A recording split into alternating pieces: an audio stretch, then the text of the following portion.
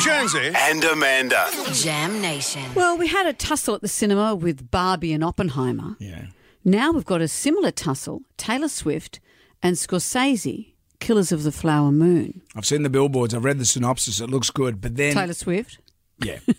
It looks a little gritty, though. Well, Taylor my brother went to see Killers of the Flower Moon. What did Cameron say? He said it was an amazing film, but he just had to go and sit in a dark room when he got home. And my son saw it yesterday. What did Liam say? He said it's one of his favourite films, but it's almost like Oppenheimer in that he gave him some anxiety. Yep. So he had to once again go home and sit in a darkened room. And it's got De Niro, DiCaprio, all the do's. It's going to go for ages. 3.5 hours. Oh, man, come on.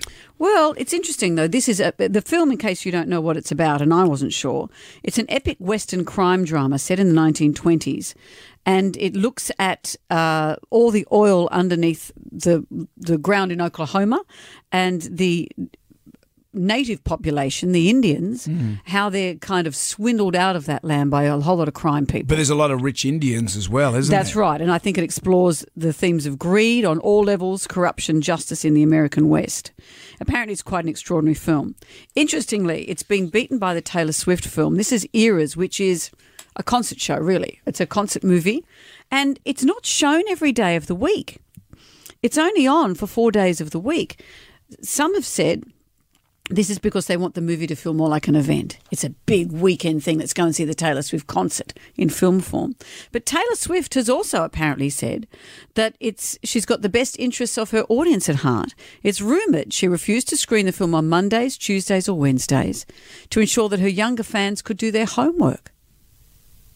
Really? Intriguing, isn't it? Yeah. Maybe they should do that with Killers of the Flower Moon to give people time to see their therapists. Maybe that should be a thing. Maybe they should have done that with the Smokey and the Bandit trilogy, and I might have gone further in school. Brendan, there's so many maybes there. But Taylor so far is winning. The film made $39 million on its opening day. 39 in North America alone. So there you go. If you're looking for cheap movies on a Tuesday, you won't see Taylor's, but you can see Killers of the Flower Moon. And then sit in a darkened room afterwards.